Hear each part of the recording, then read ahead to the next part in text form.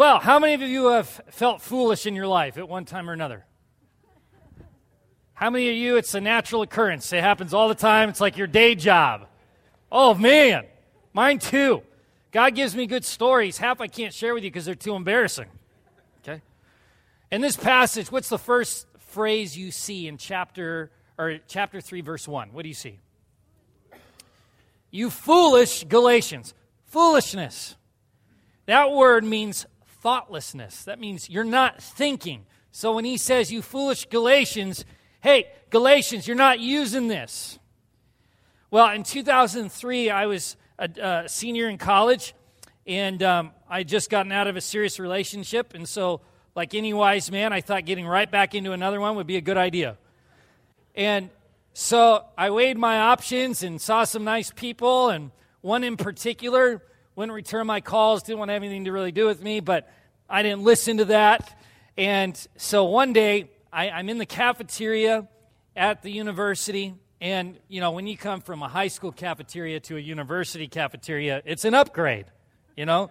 It's just like you look, and it's all you can eat, everything that's good that you probably shouldn't eat. And so I would always have, at lunch, this ice cream cone, just always, because I could. And so I remember one day this gal came up to me as I'm eating my ice cream cone. And she says to me, Brendan, can I have some of your ice cream? She wants to share ice cream with me. Now, until this point, she didn't really want anything to do with me. I wasn't a creepy guy or anything. She just didn't like me that way.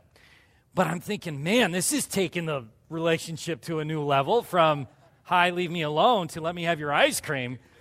And I'm going, pondering real quickly. I'm like, this is weird, but okay. So as I'm handing it, you ever have that moment where you see your life, what it could be, flash before your eyes? You ever see it? So as I'm handing it, I'm seeing where we're getting married. I'm seeing how many kids we're going to have, where we're going to live. And she takes that thing, and I'm like, she's going to have some of my ice cream. She bites the bottom of the cone off and then gives it back to me as the ice cream shoots through the bottom all over my clothing. Ouch. That one stung, and people wonder why I have insecurity issues. Right? You could say I felt foolish because I didn't recognize the signs. Right? I mean, here you have a pattern of behavior that says one thing, and this one moment that contradicts that entire pattern of actions. And I ignored it because I wanted to believe what she was doing. I wanted to believe that it was real. I wanted to believe that it was hope for a dire situation. I wanted to believe that in my situation of, at that moment of pain and questions or this or that, it being hard to represent Jesus in the midst of all of this stuff, that there was a ray of hope. And it kind of just literally fell through the bottom. And I felt foolish. Well, this is what Paul's addressing. As a bunch of people, these Galatians, these foolish Galatians, and he uses the word that are being bewitched into believing that there is something other than Jesus, that there's something that we need to add to belief or faith in Christ Jesus. Hence, Jesus plus nothing equals everything.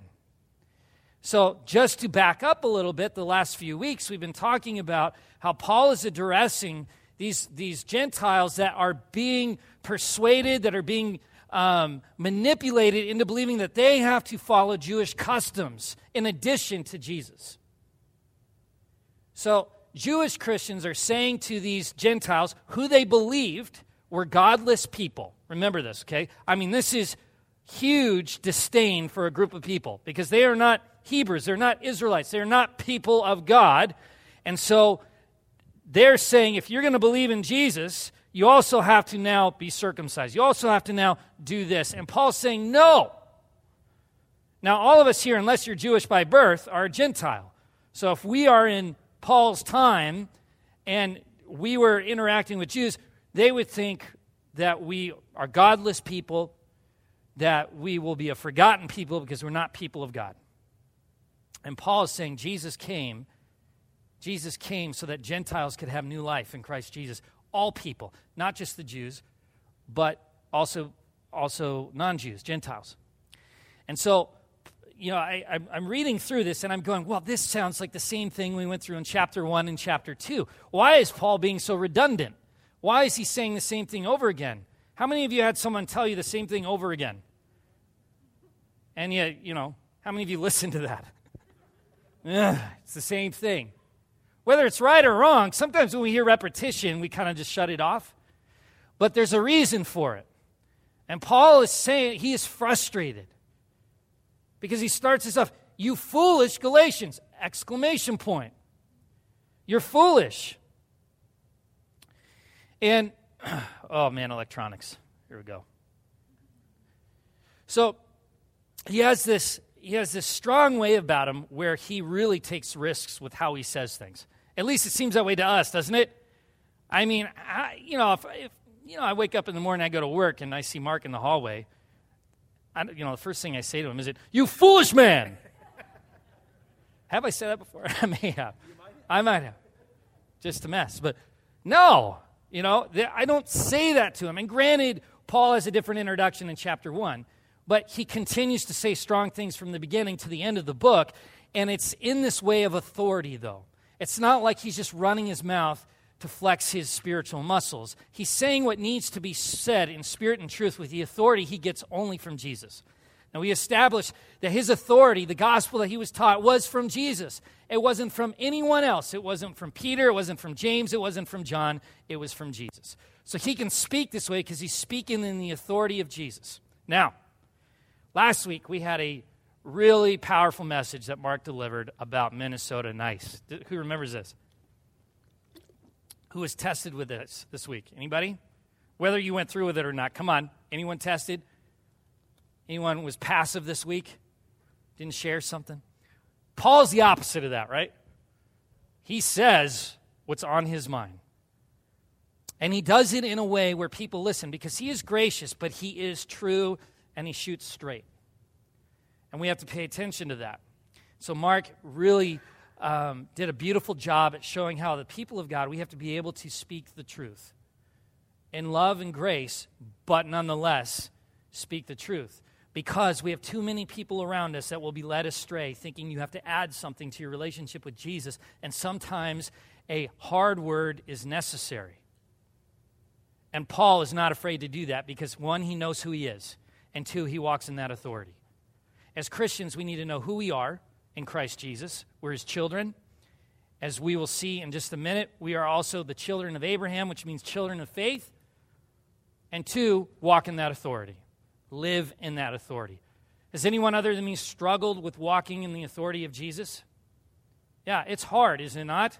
We take the expectations of people around us and allow that to dictate our actions, our thoughts, and our thoughts about who we are, which we feel and allow to diminish our authority that we have in Christ Jesus. So, that being said, Paul is addressing it the way he does. You foolish Galatians. And then in the first few verses, he asks questions. Was it the law that justified you? No, it was the Spirit. What you heard about the Spirit, why are you going back? Why are you going back to something that cannot bring you to Christ Jesus? That cannot justify you? Why would you do that? Well, the second thing he says here is, who has bewitched you? Now, most of these questions are rhetorical. He knows the answer to these things. Who has bewitched you? Now, that is a powerful word that's used. In the Greek, it is bewitched. And it's a word that was used in his time in the context of pagan magic. So imagine, here's a man of Jesus using the word towards Christian Jews, who we are calling in this context Judaizers, those who are adding to the gospel. He's calling them those who bewitched Gentile Christians. That's not a compliment. It doesn't seem like a big deal to us in the day of Harry Potter and all this other stuff, because you hear the bewitched, the witch, the this, whatever, and that's not a big deal. But in that time, that phrase had power to it. So when he says, who has bewitched you, that means they're under an evil spell. That's literally what it means, an evil influence. So he's saying that even though these people claim to be in Christ Jesus but are adding to the gospel, They're evil. What they're doing to Gentile Christians is evil. Now, I've had plenty of people I know love Jesus at one time or another in my life say I needed to do this or not do that in order to be a Christian. Anyone ever heard that?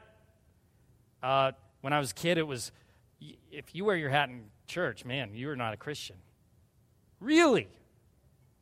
Wow, I'm in trouble. You know, I've heard if you don't come to church this amount of times, this amount of this amount of that, you're not a Christian. Right? These expectations get put on us. These are the things, again, this is the Judaizers. This is kind of what they did. And I remember even in college, they had this thing where you had to go to chapel a certain amount of times during the year, and if you don't, you lose financial aid. True story. Isn't that crazy? So Paul's going, no, who's bewitched you to think this way? Because that's evil thinking. Now, that's harsh because we've all been guilty of that. I've said, this person should do this or not do that. That's separate from Jesus, thinking they should be doing that and adding to Jesus. That's just as evil. And so we've all taken part of that in some way, shape, or form, but that cannot be the norm of how we live. We're going to have those moments, those ups and downs. And so Paul's saying, these people are leading you into evil things. And we have that all around us in our own context. It looks differently, but we have it.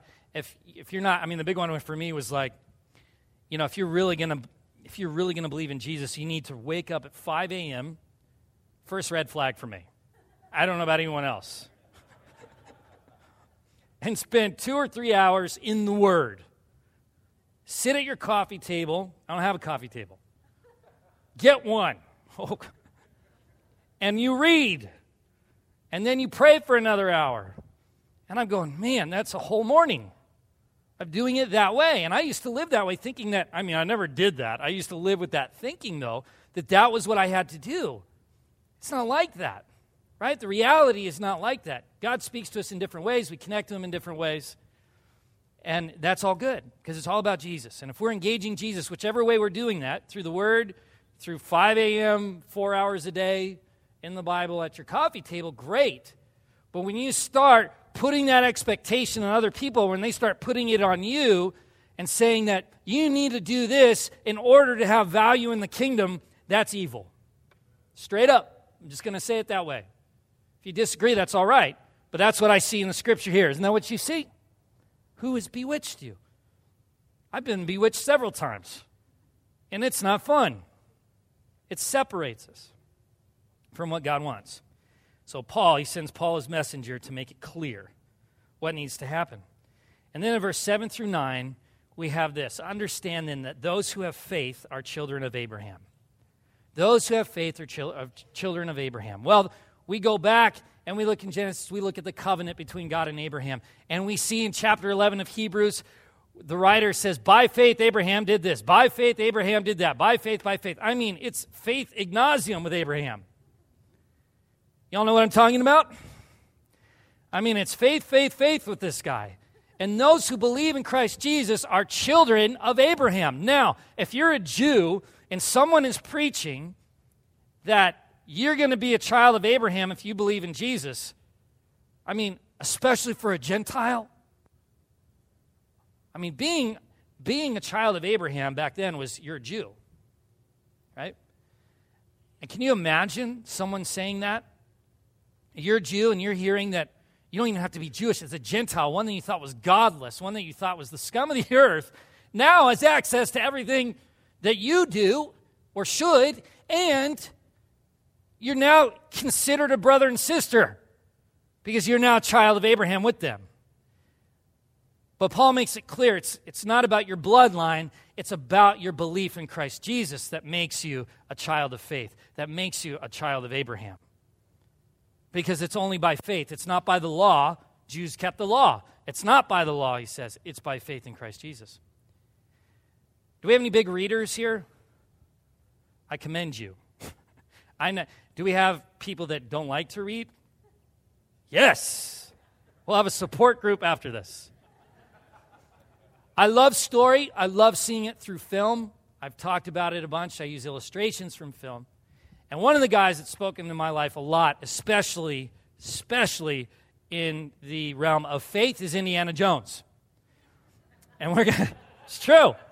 It's true. He had to believe a lot to get through some of his stuff. I'm going to show you a clip here. Who's seen Indiana Jones in the, Last Crusade? Sean Connery? I'm not going to try and do the voice. I tried doing it like a few months ago, and I got mocked for it. So I don't have that much confidence in myself. I'm fragile ego here. So, no.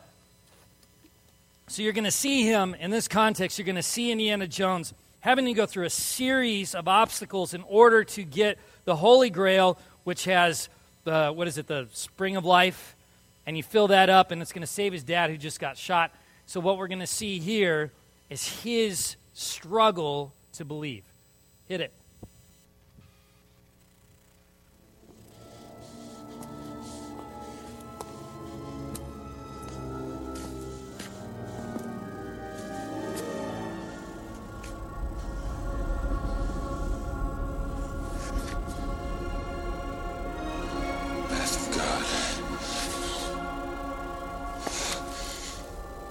Only in the leap from the lion's head will he prove his worth. It's impossible. Nobody can jump this. Ah! Indy! Indy, you must hurry! Come quickly!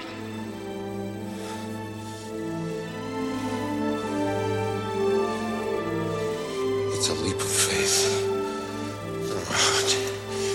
You must believe, boy. You must believe.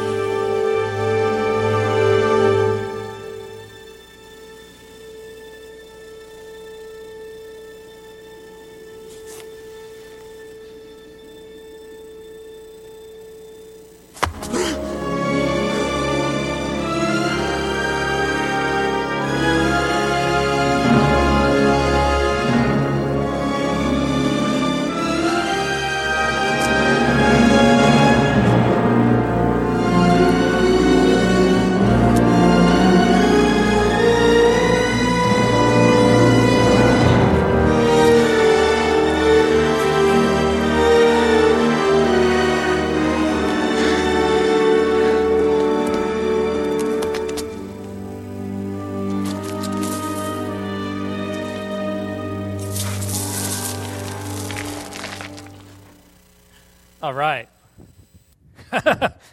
I've seen that 5 times this morning, and every time I'm like, you always think something's going to be different, right? I mean, every time I was sitting there with Mark going, oh my gosh, I've seen like 30 times. So here you see a guy that's faced with a decision to step out in a path he cannot see. But because he cannot see the path does not mean it's not there. Let me say that again. Just because you, as a follower of Jesus, cannot see the path does not mean it's not there.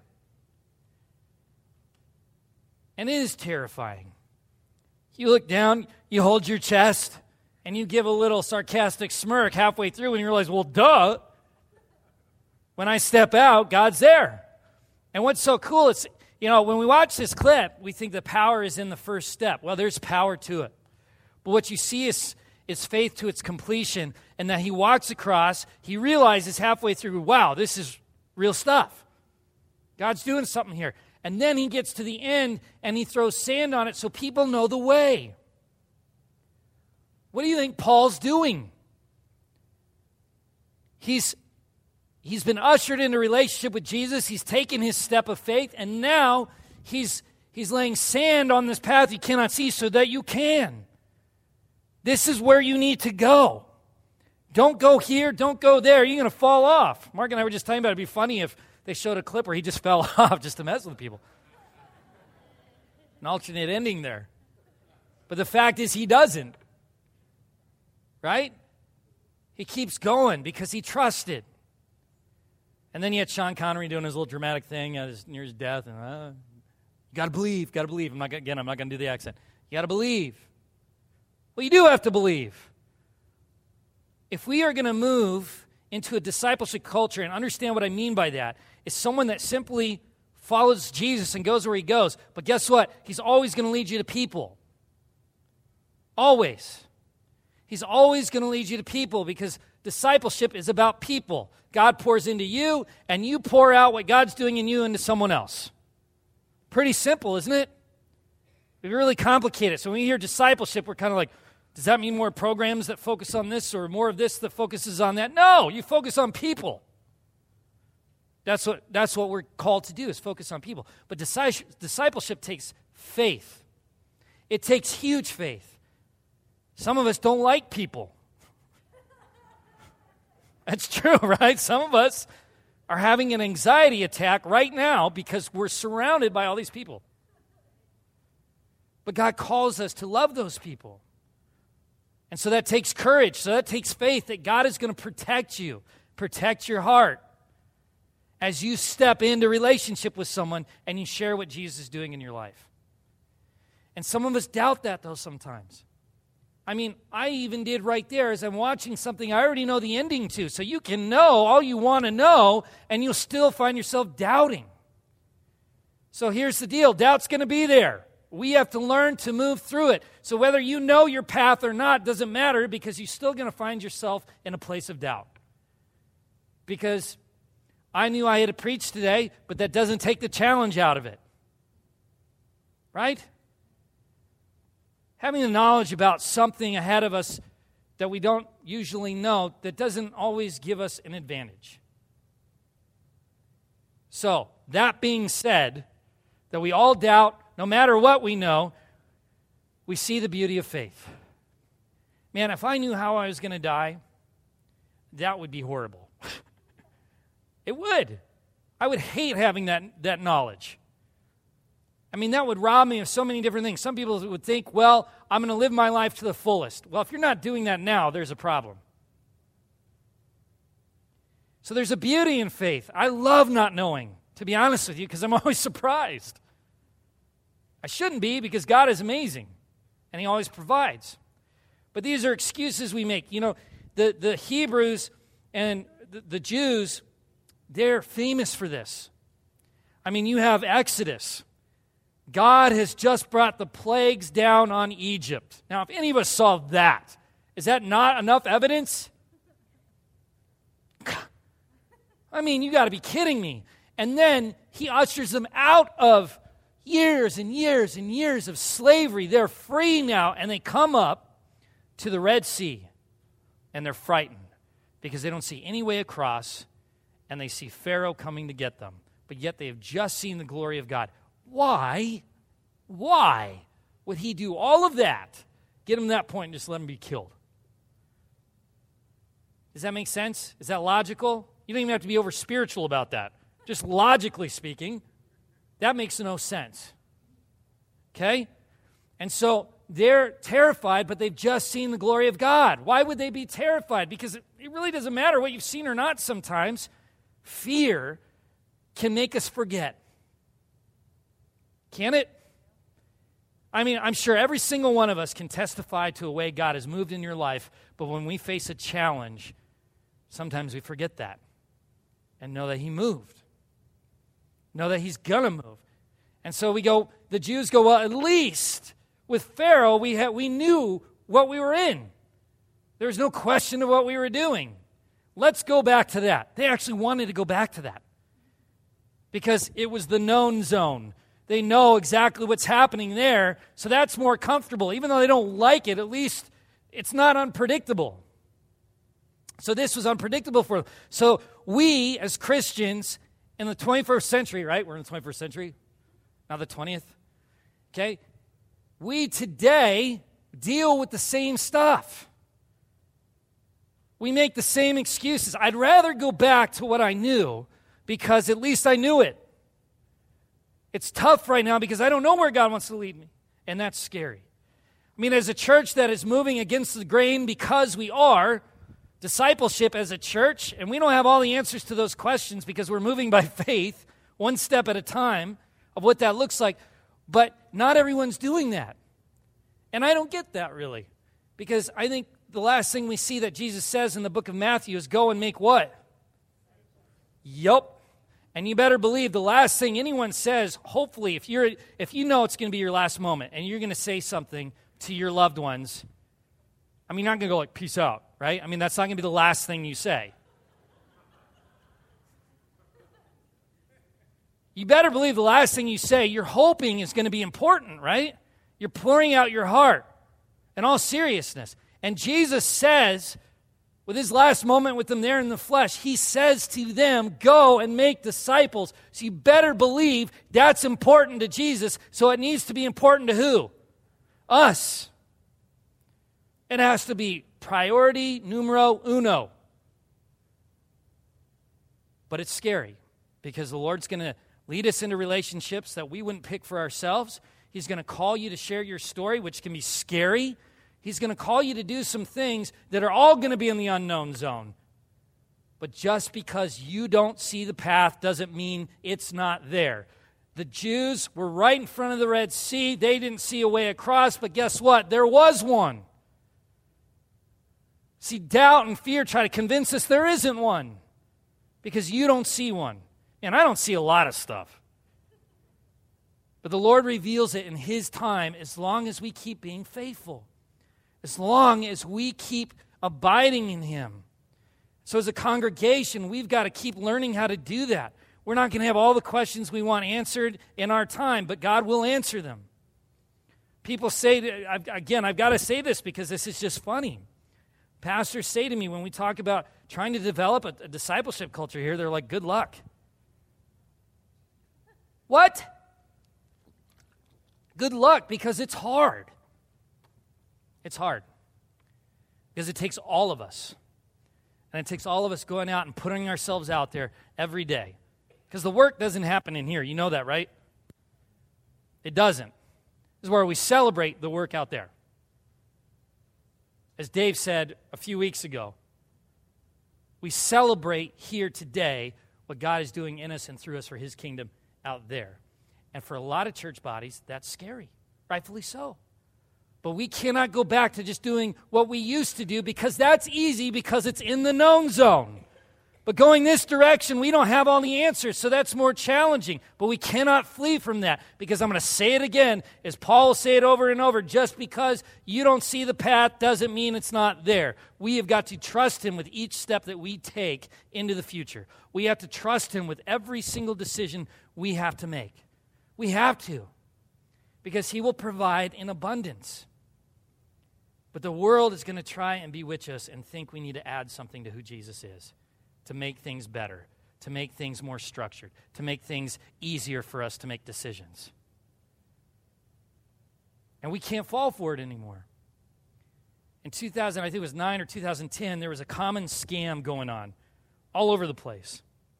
And you would have, let's just say, a mom who has a son that's out of the house, and a person will call pretending to be the son from a different country. And they have an idea of general information that would be convincing to the mom that this is her son. They would fake the voice. They would have enough information to convince this mom that this is her son. And they'll say, well, I went on this trip out of the country or out of the state. I got in an accident and I need money wired to me right away. And because it looks, it sounds, it seems like it's her son, what is she going to do? She's going to provide. And little does she know, she's being swindled. She's being scammed. And so she gives all this money to this account for what she thinks is her son, who she finds out later is not. She'll call and say, hey, did you get the money? And he goes, what are you talking about? Well, aren't you out of the country? Didn't it? No. I'm down the street eating, having a donut and coffee. Bewitched, swindled. Because it looks similar, it feels similar, but it doesn't mean it's the reality. So we're going to be tempted in our individual lives when God calls us discipleship to add things, to say we need this, we need that. We need more than just Jesus. You don't need more than just Jesus. And do not ever doubt your value in Jesus and what you can do. That's the other thing I want to encourage you with today, is that it's easy to say, I don't have enough of this to make an impact. Has anyone ever felt that way? Man, I'll be honest with you, I've felt that way so often. But the Lord shows me that I have value, that you have value, and it doesn't matter how much you think you know, He knows all things. And if you show up and you say, Lord, use me, here I am, send me, He's going to do that. One of the most powerful moments of my life came from a 6-year-old that could barely read. But he followed Jesus, and he spoke something into my life that changed my life forever. So never question your effectability, how effective you can be. Because if you say yes to Jesus, He'll do whatever He wants in you and through you for His kingdom. Beyond what you could possibly comprehend that you could do. Oh, great! Because if He can't, He's not God. I mean, we've had a lot of people on staff. We've had a lot of people that, leadership that are sick, that are not feeling well. But guess what? God has taken them, showed up today, and God has taken them beyond what they can do and has spoken life. Only God can do that. So let's not limit what He can do because of what we're limited in. Does that make sense? Because it is by faith. Indiana said it best, I can't jump that. That's impossible. But guess what? There's a path right there. You just got to wait for me and take a step. And there it is. Isn't it exciting and terrifying that He's calling us to do this as a church body? Isn't it wonderful? I think it's great. Because now we get to practice, we get to stretch, we get to exercise our spiritual muscles in trusting Jesus so that we can finally have a huge impact. Not that we're not, but continue to have a huge impact on this community and beyond. And that's pretty cool. So this today, it's not to give you answers to stuff as much as it is to encourage you that we together need to continue to step out in faith and say to the person to our left and our right, you can do it. In the name of Jesus, we can do it. And continue to encourage one another. I never feel more encouraged than when I'm with the body of Christ. I just don't. Because the Lord speaks life through each other. And we can get through all things in the name of Jesus. Let's pray. Lord, we thank you and we praise you for your goodness. And we thank you that you say you never will leave us. You never will forsake us.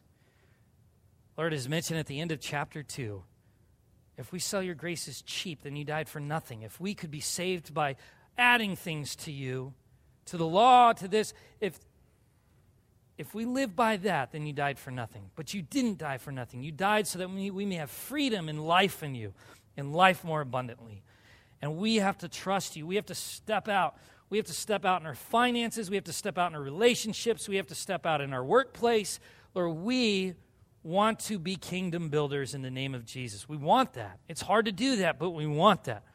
So I pray that you would turn that want in reality because we know who we are and we know that we have authority, all authority in you. So I pray that as the offering comes by, that as we give, we would give out of faith. Not out of the reality of situations, but out of faith. Whatever that is, it's got to be you, Lord. Financially, relationally, whatever it is. May we give out of faith. May we live in and out of faith.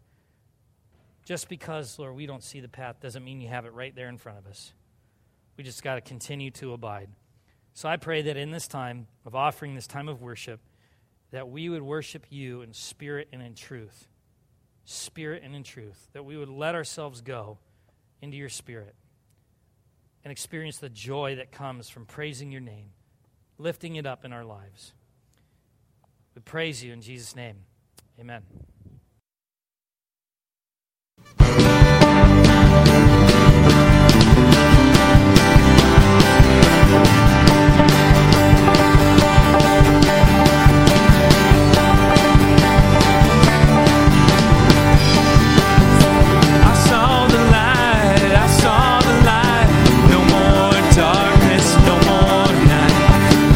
So happy, no sorrow inside.